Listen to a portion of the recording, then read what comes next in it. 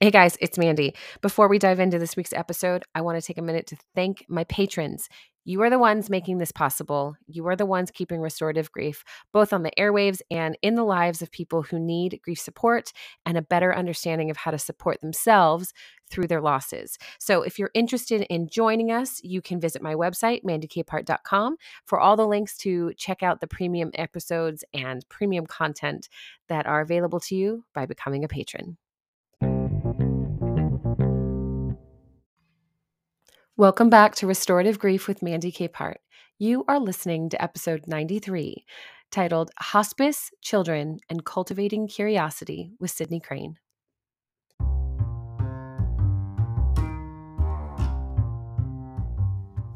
If you were suddenly faced with your greatest fear as a parent, what kind of resources could create safety for you? Today's guest is Sydney Crane, a licensed marriage and family therapist in Lubbock, Texas. She is a former bereavement counselor and current bereavement coordinator, as well as the newly published author of the book, I'm on Hospice, a children's book for processing and coping with a terminal illness. She wrote this book after working with a particular family in hospice care and realizing the printed resources to support children in hospice just didn't exist. So she set about to change that. Today, we're going to unpack another layer of grief and parenting, which can apply to you even if you are not a parent, to be clear, because we all parent ourselves and others in ways that deserve the same gentle hand we would offer to a little one. So please listen with the intention and compassion that you deserved when you were young. And as a content warning, this conversation does contain stories of childhood cancer, so please listen with discretion. Hey everybody, welcome back to Restorative Grief with Mandy Capehart. Today's guest is Sydney Crane. I'm really excited for you to get to know her and her work. She's a bereavement coordinator and the newly published author of the book, I'm on Hospice, a children's book for processing and coping with terminal illness. So obviously, I'm really glad to have you on the show, Sydney. Thank you. Thank you for joining me. Thank you so much for having me. I am excited to be here. Oh, good. I love when people are excited to talk about loss and grief, right? Let's go. Yes. Let's do this. Well, this month and really lately, a lot of our episodes and conversations have been drilling into the work that we need as adults to do within ourselves, but also around parenting and working with children in order to support kids who are experiencing grief, which is at any given moment, like all of them. So start us off. Talk about how you got into this work and a little bit about your work with kids and what drew you into deciding to publish this book. Yeah. So I'll back up almost 7 years ago, which is crazy. I was still in graduate school, and as part of our grad school requirement, we have to have a 1-year externship site. And so, to be totally transparent, I was really torn between hospice and the Juvenile Justice Center. And when I really sat down to think about it, schedule wise, it was going to be really difficult to work at the Juvenile Justice Center. So I applied at hospice and definitely had this idea of what I was getting into and what it would look like when I went to apply and interview. And I never left. So I did my internship there for about a year. And in the summer before I graduated, there were 2 bereavement coordinators, one of whom left to go back into private practice. So I applied for the job and I got it. And it has been some of the most, if not the most sacred work I think I've ever done, which isn't something I think most people would say when you're talking about grief and death and all of the things that I think are very taboo in society, especially when you're talking about kiddos, because this hospice also serves pediatric patients. So I was there for about 7 years and then stepped into my current role in January, but I still do some PRN contract work with this hospice. And I'm very thankful for that to keep my foot in the door. And yeah, so the book came about. I was never anticipating or planning on writing a book or becoming an author. I was really moved by this family. December of 2021, it's kiddo. He was 9 years old at the time. It was little boy, his older brother who was 12, and then his parents. And he had had a form of brain cancer that had returned. So they found it when he was 2. It returned when he was 9. And they were still undergoing aggressive treatment, but also wanted the supportive care of our hospice team. So met this kiddo and his sweet, sweet family in December of 21. And I remember very vividly, I went out with our music therapist and just introduced ourselves and our roles with hospice and answered questions that they had, and then really took space to talk to the patient and his brother about what they knew about the cancer and any fears or questions that they had and expectations they had of us. And I think from that moment, there was just something so special about this family. And I worked with several families and children, unfortunately, before this one. There was just something about this little boy. It was his spirit, his outlook on life, his wit, like his personality, like never wavered, even as his disease progressed. And so visited this boy pretty frequently. We did lots of art projects, played Uno a lot, which you'll find in the book. There's just little pieces and little symbols throughout the book that reflect things that we did with this family and this little boy. But after this initial visit, I was doing some research trying to find, how do you have these conversations about hospice with children, whether it's a child that's on service or maybe they've got a grandparent or there's another family member. How do we talk about what hospice is and what a terminal illness is? And I couldn't find anything. And so this idea was born. I started to write just about my experience with this little boy and his family. And as I continued to visit with them, it kind of just the book just kind of wrote itself, really. And they were very willing and open and okay with me writing this book that reflected their journey and their experience. And unfortunately, he passed away in August of 22, and the book came out shortly after. And in addition to just filling this gap in resources, I really hope that it honors him well and continues to honor his family well. So that's a little bit about the story and my hospice journey, but the reason behind the book. It's such a brilliant moment to have that aha revelation of there's no resources. Oh my gosh, I'm the resource. I'm the one that has to step into this terrifying, vulnerable space and carve a path. And to your point, people don't necessarily understand hospice or what it means and the purpose of it, how it is about comfort, how it is about intention and care and enveloping someone in compassion as they work through the hardest part of life, which death and dying. And it takes a special, and special is not even the right word. It takes a very intentional and vulnerable human to be able to do that work and to know how to navigate it without becoming enmeshed emotionally and become, just really dug in unhealthy ways. And so I love hearing how that relationship with this family and this little boy became something that could thrive and continue and create legacy, both for him and his family, but also for you. It's a stunning impact, Sydney. I appreciate it. There were lots of tears. It was very emotional, but it came naturally. There was something, and it's almost indescribable, but there was something about this family that was so moving. And easy is not the right word, but this book, like, it just kind of wrote itself the more that I interacted with this family and just our journey that we had together. And yeah, ultimately just wanted to fill this gap in resources. Like, let's talk about it. Let's be direct about what's happening, but also give space to address questions and address fears that come with being on hospice and come with having a terminal illness. So yeah, I appreciate it. Yeah. I think being able to create that container for families too is a special thing because they're not sure what to expect, whether they have encountered hospice before. It doesn't matter. When it's a child, it's that all bets are off, right?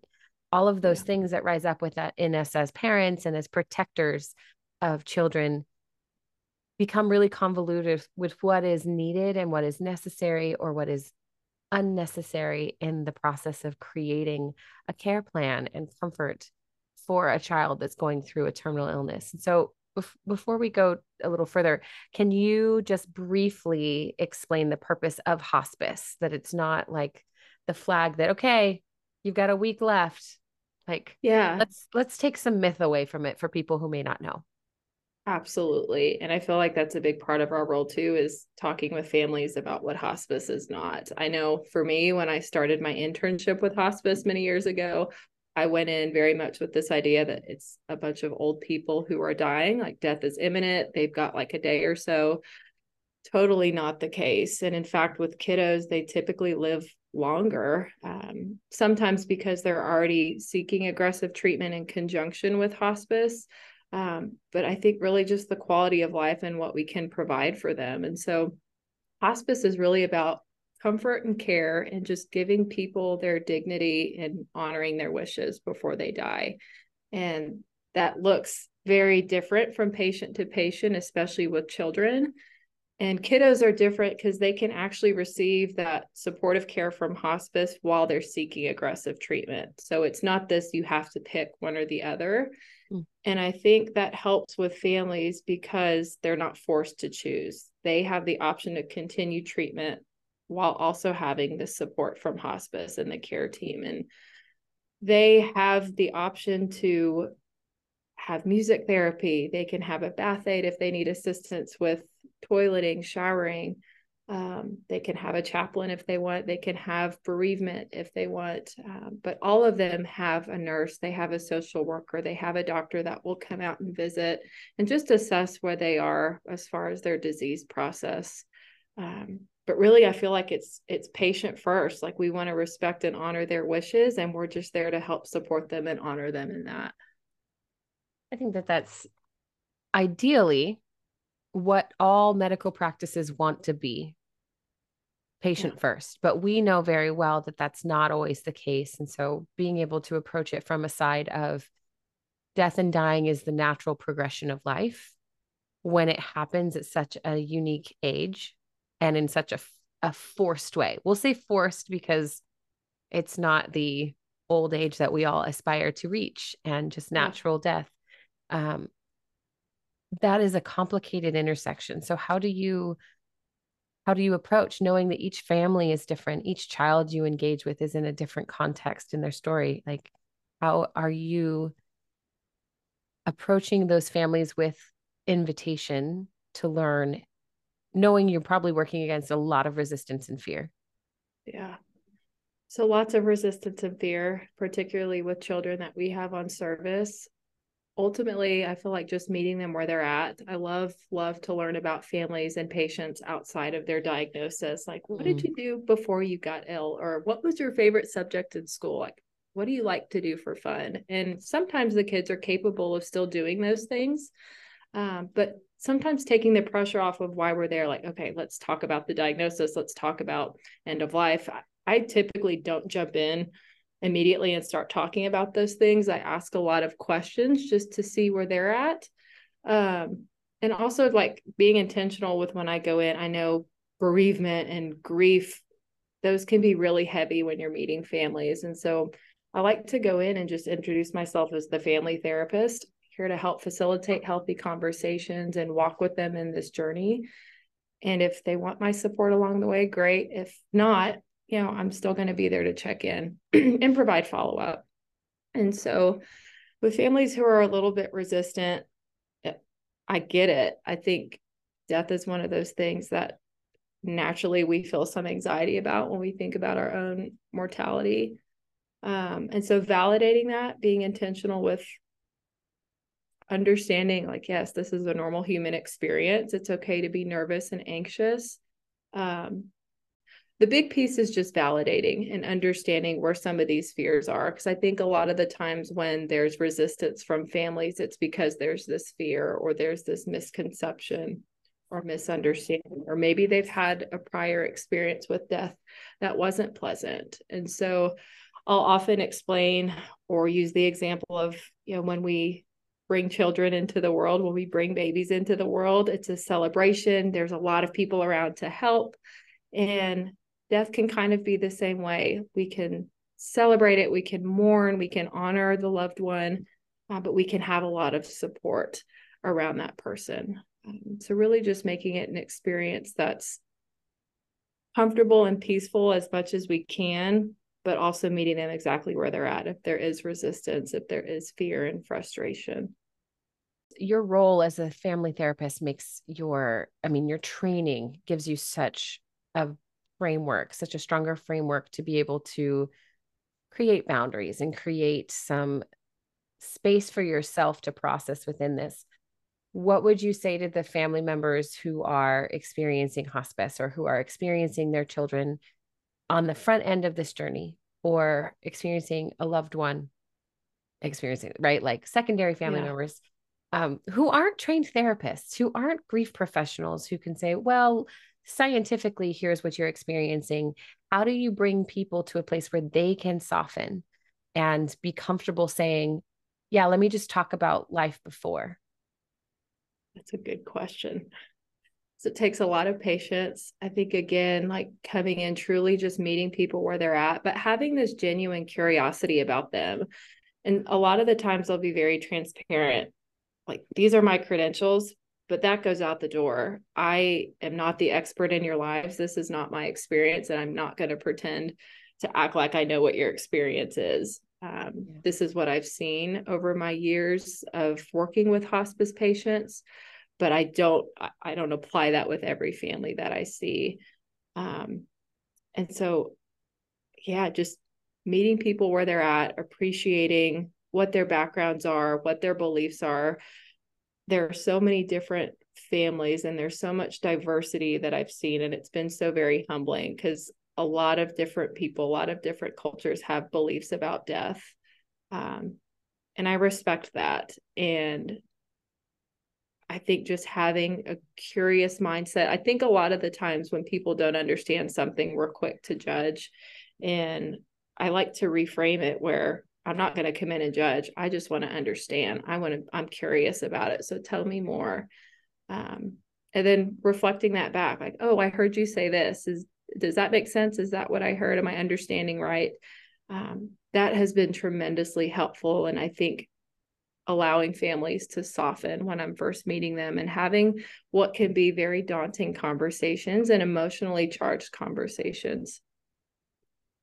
Yeah, that's a perfect, like, safe space to land for people, because I'm picturing families with sick babies and children that I know who have expressed their own experiences, and half of them have said, like, yeah, we had this incredible experience, or the team were so wonderful. And then there's that one person who got their hackles up and scared them, or made them feel like, just had no bedside manner is one way to put it, but really that just had no emotional intelligence around how to get to know people, like, and take out the pathology of it, really.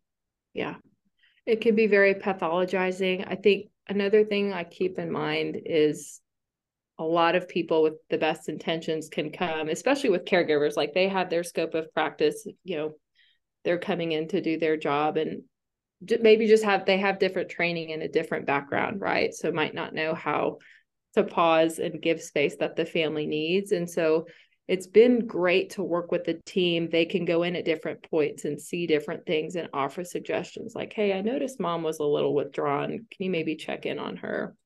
And even if it's a family that's been resistant to bereavement support or family therapy, I really like to just show up and check in, whether it's showing up on the doorstep or just making a phone call to check in, reminding them that we're here. So I think a lot of family, friends, caregivers will say, I'm here if you need something, call me if you need something. And instead of like putting that pressure back on the family, just showing up, just making a phone call to check in, I think can be enough in taking the pressure off of families and knowing that, okay, I've got this support, this constant who's going to check in. I don't necessarily have to reach out. I know that they'll call and check in on me. Yeah. And I found that to be really helpful in my work. One of those things that I try to teach people through this show and even through my one-on-one work too is that don't put homework on the grievers or the grieving family. Be the action, be the one that you say you are. Don't just say, I'm here if you need me, because if you've gone through grief personally, and I can see that you have, of course, you are able to go back into your own experience and remember, wow, when I was at my lowest, the last thing I wanted to do was make anyone else feel as low as I felt. And my fear of asking for help meant I would either have to be super vulnerable and expose myself, or I would have to ask them to carry it, or they would feel like they were picking it up. And we get into that overthinking cycle of, I just guess I'll do this by myself. And we have Yeah. those midnights alone and scared and overwhelmed instead of knowing, like, oh, there's someone that keeps texting me at 2 a.m. just to say, hey, are you up? If you are, text me back. I'm here. Yeah. Like that's a huge piece of it. And I think for a family that's going through hospice, there are 3 million things on their plates and in their minds. Yeah. You're right. I heard time and time again where families say, yes, I've got a great support, but it's nice just to have somebody like, I know that you're here for bereavement support. Like, this is your profession. And so it's nice to be able to not worry about being a burden, Mm-hmm. whatever that means, Yeah. and be able to reach out for support from a bereavement support specialist. Um, and I like to tell people, like, we can use our space, whether it's me coming to the home or you coming to my office, for you to share whatever it is that you need. You can use it as a space to rest if you want. I've had people just take a 30-minute nap with me Oh, because they wow. have been so overwhelmed and working on the clock. And if it's a place that you need to cuss or scream, like, that's okay. And I think everybody in general, I feel like it's great to have a space where you can do that, whether it's alone or with a trusted professional or somebody you can confide in. But I think that that helps a lot when families are feeling, like you said, that pressure of having to carry everything, but might be resistant to reaching out to friends or family for extra support. Well, yeah, because that space is easily judged. Like you said earlier, we're here to be curious. What do you need? What do you actually need? Do you need to break some stuff? Let's go. Here's a line of glass jars and a hammer. Let's get it, Yes. versus the family who's worried about any number of things. Oh, that's not an appropriate response. Or do you really want to be that person who's swearing and angry all the time? And to that response, you're like, yeah, I do, because it's all I feel. Yes, actually, I would Yeah. like to be, I'm going to be that person right now. You have 5 seconds, step back. Like, Yeah. yeah, for Watch sure. out. Ah, okay. So, with that in mind, how do you curate that space for little ones, for kiddos who are processing all of this big emotion? And typically at that age, we're teaching them this emotional intelligence that has nuance. We're trying to get them into that space of curiosity, of self-reflection, but we're doing it with the purpose of longevity in our mind. And if we know that we're approaching a child who may or may not have longevity, how do you allow that without worry about lasting impact? I'm thinking about the parent that's like witnessing their child going through this great trauma and they're going through trauma alongside, to then hear someone say, it's okay to scream and cuss and be angry as you need to. Because when I've said it to children, parents get really like, well, is it okay? And I'm like, oh, you weren't given that space either as a kid. Okay. Yeah, of course it's okay. How do you Yeah. have those conversations when you realize, like, oh, I'm here supporting this child, like, first and foremost, and yet there's resistance in how I'm approaching and supporting? Yeah. So I will typically be intentional about meeting with parents, guardians first. Like, how can I be most helpful? What do you feel like your kiddo needs? And how do you think I can be helpful with those needs? Mm. Um, Sometimes I think of when I've worked with siblings that might not know the extent of the diagnosis. I never want to meet with them and maybe reveal something that parents haven't shared yet. So, in an attempt to avoid that, I will usually visit with parents and, one, just talk about my intentions and ways I intend to be helpful and walk alongside the kiddos, but also letting them know, like, you model what you want your kids to do, right? And so if you're upset, if you're grieving, if you're sad, it's okay to show that in front of your kiddo. It's okay to be human in front of your kiddo. Because I think a lot of the times what I've seen is when parents go behind closed doors and they're showing emotions, kids can internalize that as well. Maybe it's not safe, or maybe it's not comfortable for me to do that. So I need to be strong. It's a word I hear a lot. And not be emotional, or not show that I'm upset or that I'm scared. And so I'm really intentional about having that conversation with parents, but also with kiddos. Like, it's okay. But also, when I hear you say, what does it mean to be strong? What does that look like? And let's maybe talk about rewriting this narrative of what strength is. And again, I think it comes back to meeting kiddos where they're at and really asking a lot of open-ended questions, like, what do you like to do? Or what are you scared of? And letting them run with it. And it can be a slower process, getting to know kids and engaging in activities with them, I think, is a way to help them open up a little bit more, but it can feel a little bit slower versus visiting with parents. But really getting on kids' levels, finding out what their interests are, and then processing more of the diagnosis and how it's affected them. And also talking about memory making. That's a conversation that's come up a lot. What artwork, what things do you want to do that your parents and your family can enjoy?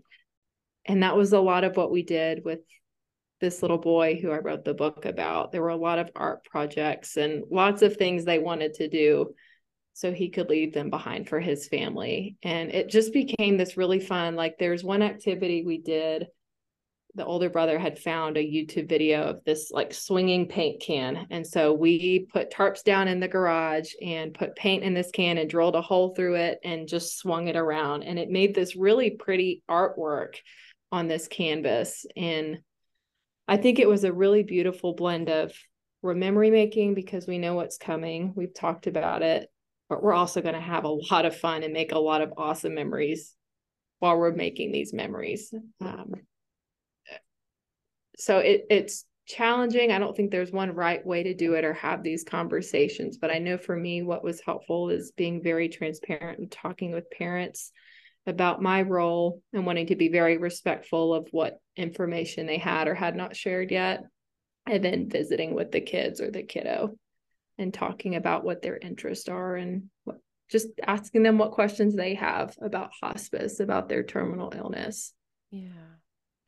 I would love to hear a little more about memory making. I'm envisioning these kids who, like you'd said earlier, may or may not be able to participate in the things that they love to do and that they've always loved. And we know, like, the Make-A-Wish Foundation exists, and that's a thing. And there's those big bucket lists. I want this, and that's all I want.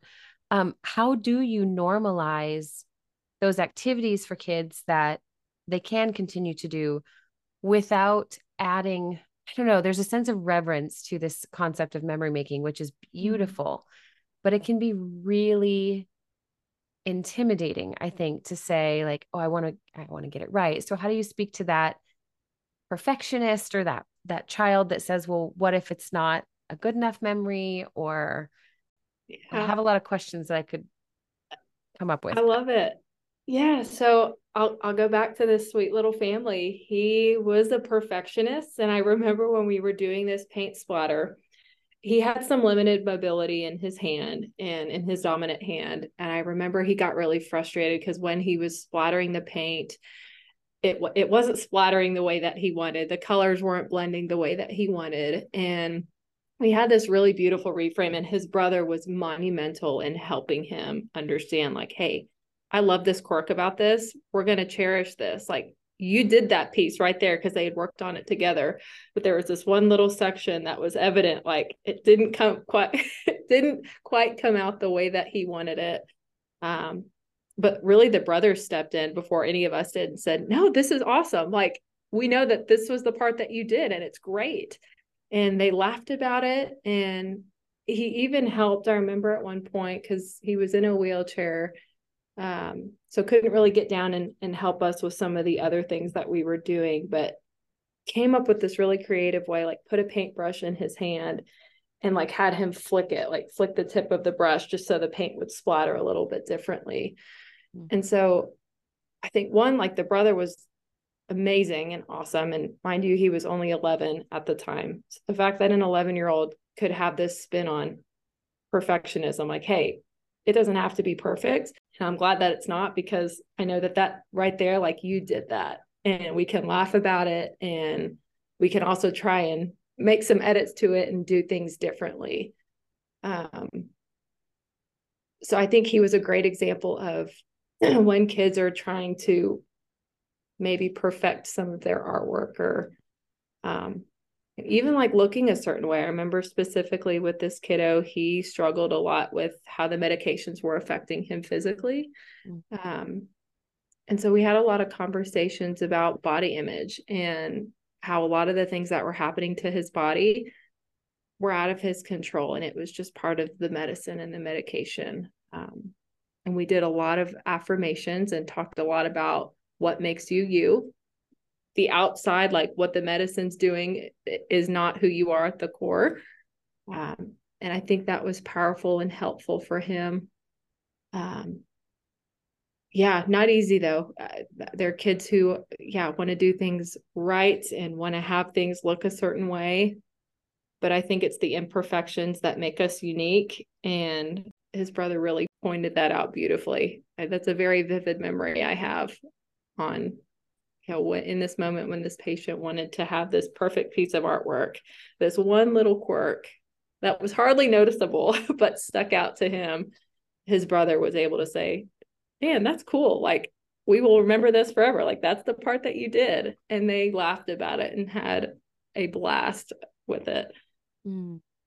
It's really evident how visceral that memory is, even just on your face as you're talking about it. And I love the gentle reframe from the brother. Instead of that, it's such a stark contrast to the way we have become used to minimizing and using this idea of, toxic positivity, even of, it's okay, it's perfect, I love it, I love how perfect it is. No, actually it is imperfect, and that's what I love about it. That imperfection is what makes you you. And even as you said that statement, I thought, well, those are where you can look for the memories you want to make. What are the things that make you who you are? Because it would be easy to say, okay, I'm going to do these 20 things I've never done, and we're going to make these great fun memories. But you're still you showing up in the midst of those. And it could almost be more powerful if you do the things that you have always loved, because they make you feel fully alive, because they bring that vibrancy out of you and your relationships to one another. So I'm so glad that, that's a really cool story. Yeah. It happened. There was another instance that I remembered. This family, humor worked with them. Like, we did a lot of things and tried different art projects. And I am not a creative person. I let the family usually take the reins, and I just bring the supplies and try and help facilitate. But they wanted to do a hand mold at one point, and I had brought a social worker with me to help. And it was like this powdery mix with this other liquid that you have, and so many steps. And so we got powder like all over the kitchen floor. And then you had to like hold your hands together for so long. And this little boy who was a perfectionist, I remember him looking up and he said, "Good grief." And just had a blast with it. And it came out okay. I remember the mom later saying, well, I went in to try and touch up some things and one of the fingers fell off, but we loved it. We laughed about it and it was great. So it was one of these things that goes back to perfectionism. Like, it's the quirks and it's maybe the mistakes that make the memory, that make it laughable. Like, when y'all were doing this together, that's what you're going to hold on to, not necessarily what the end product is. You'll have that to cherish and to hold on to, but it's the act and doing things together as a family when you're actually creating the memory that will stay forever and is invaluable. It's almost like you don't need to buy the expensive souvenir. You just need to break off a piece of greenery on your way out the door, and then you have your Disneyland souvenir that triggers all the memories. Keep that in mind for the next family trip. Yeah. Yeah, it's about the memories. Take me back into this family story a little bit more in how things are going now that the book is out, that their son is gone. How did they receive the story? How are they doing? I mean, I imagine you're not like obviously in contact all the time, but how are they, how has the book impacted their family? I think it's impacted them in more ways, and I could say myself included, than I thought possible. Mm. I actually waited to ask. So I started writing this story pretty shortly after I met them. And last summer, when he was declining and ultimately passed away, I remember just having this drive to want to just get the book out and to finish it, and wanted to have the illustrations resemble a lot of what this family looked like. And so I waited, I think it was the second month after he had passed, I reached out to Mom and shared this idea, this project I'd been working on, and said, he inspired me. You guys inspired me. What are your thoughts? Is this okay? Can I have a dedication to you guys at the beginning of the book? And are you okay with me resembling the illustrations of y'all, or having the illustrations resemble you guys? And I was nervous to ask. I didn't want to amplify the grief that I know was so very intense for them. But I felt like I knew this family well enough where it would be okay, and it would be more of a way to honor him. They wouldn't be resistant to it. So Mom responded, was in tears. We talked about it, and no hesitation. She thought it was beautiful, thought it would be great. And I remember they came to the book signing in February, and there were so many tears. They had not read the book yet. They had not seen it. I sent a couple of teaser pictures of what he was going to look like and what they look like and what the care team looked like. And when we saw each other at the book signing, I handed them their copy and had a dedication for them inside, and many, many tears. They were really excited. At one point, I think Dad had said, I wish we would have had this before. Mm. And yeah, it was emotional. And a couple weeks after that, the mom reached out and said, we have it with all of his things, with all of the artwork that we did. And I think they're really proud. I hope that they're proud. It just sounds like this has been a completely life-altering experience for you in the best of ways, in a way that you never saw coming, that, like you said, you barely chose this line of work, as we all do. Yeah. I think every grief professional I know is like, I never chose this. Why me? Yes. But also, ooh, why not me? Okay, let's get after it. And I'm just so encouraged, because I think that, like I said earlier, working with children is such a scary prospect in the best of times, right? We could walk into a classroom, everyone's healthy, happy, and whole, and we realize, oh no, we're the grown up. Okay, now what? And I feel like that would be a really easy thing to do, is to walk into a situation with a family and a child who is terminally ill and say, oh no, I'm the professional. What do I do? So being able to say, I'm going to set all of my credentials aside, because I'm actually just here as another fellow human. That's a really, really difficult mindset to cultivate. So, how would you draw someone who is starting in this, or is in bereavement care and is burning out, or who is really just trapped with their education or trapped with negative experiences in this work? How would you call them into this place again where compassion and curiosity take the front seat? I think that's a really good question. I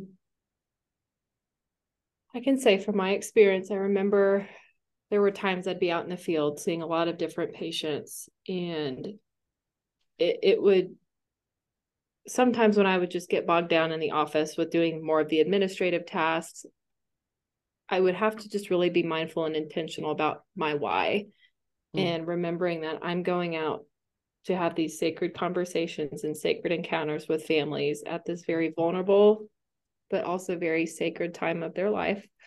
And And I just like every home, every facility, if it was a hospital room, there's something different I'm going to learn each time. And I think just with time and experience, there's just more of this curiosity and want to learn and want to meet people. And it truly is like, it's humbling for me when families are accepting of me coming into their home, especially when it's a child. And I know this mom can attest. She spoke at one of our fundraisers a couple months back and said, when you guys came in, I was very nervous about what you were going to say, what you weren't going to say. But you just asked him what he liked to do and asked him what questions he had. You didn't go in there with an agenda. You truly met him where he was at. And instead of having like a face-to-face conversation or sitting across the room like maybe two adults would, you got down on his level and pulled out a deck of Uno cards or pulled out a thing of bananagrams and just played with him and had just this casual conversation. It didn't have to be so full of emotion and so full of anxiety. And so I would encourage younger professionals who are maybe exploring the hospice world or wanting to look into being a bereavement coordinator, doing grief support. Remember your why, and it's okay, despite all the education and training, you don't have to act like the expert because you're not the expert in these people's lives. And I think that can take a lot of pressure off of having to do things right or going in with a treatment plan or interventions that you have lined up. You are just a calming presence, meeting these people where they are amidst a very crazy, chaotic, emotional time. Just showing up. That's so good. Okay, Sydney. So the book is out there in the world. What is next for you now? Next is continuing some of my other projects that I have at my new job, but also working on the manuscript for the next book. The character in the book, his name is Riley. And really the goal is to have him talk about his experience being on hospice and talking about how his body is changing and the different processes that happen when somebody has a terminal illness. So that's in the early stages. Started to work on the manuscript for that. Maybe by the end of the year, we'll have something out. I love the idea of a series of stories about this little boy and all of the things from his perspective that obviously he shared over time, but also that you can extrapolate going out and being a resource. That's beautiful. And you also just launched a podcast. Do you want to talk about that real quick? I did. Your very own. Very own podcast. We're starting this project. So, grief, bereavement, hospice, one of my biggest passions. I also am very passionate just about mental health in general and sports. I love all things basketball, football, any sport, you name it. And so really a blend of understanding mental health with athletes. And so over the next several months, I've got lots of guests lined up from high school level to professional level, talking about their experiences and the stigmas around mental health on the court, off the court. Yeah, so that's in the works. We launched last week and have our next guest actually this afternoon. So I'm excited about it. Excellent. I love it. Well, I'll make sure that there is a link for your show in the show notes as well as a link to the book. So the book, you guys, is I'm on Hospice, a children's book for processing and coping with a terminal illness. And Sydney is clearly an articulate and brilliant mind.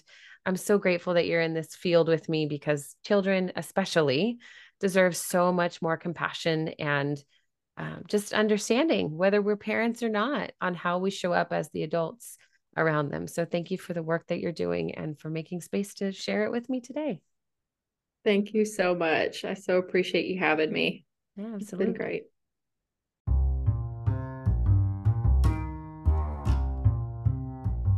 Thank you for listening to episode 93 of Restorative Grief. The heart and intention behind Sydney's work is so evident in the way she presents her story and the stories of the patients she cares for. Hospice is an easily misunderstood and often very activating concept. So the more we normalize the ideas around death, dying, and hospice care, the more comfortable our culture can become with the natural yet painful transitions of life. Intentional work like Sydney's invites us into a more nuanced and time-tested approach of curiosity and compassion, which you know we love around here. If this is your first time listening to Restorative Grief, I would be honored to hear from you through a review or even on social media. I'm very active on Instagram and Twitter under @MandyKPart, and connecting with you, hearing about how these conversations affect your life and affect your understanding of grief is exactly why I do it. It's so important to me to know that this is making a difference. And speaking of which, thank you to all of my patrons and financial supporters. You are also making a huge difference, and you're the reason this show continues to reach people who live in care deserts where grief support isn't necessarily available.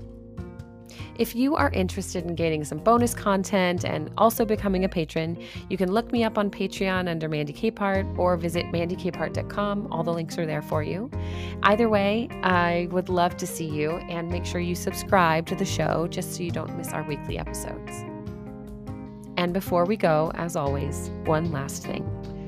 Please remember, the only solution for grief is to do the work of grieving. Thank you for listening. I'll see you next week.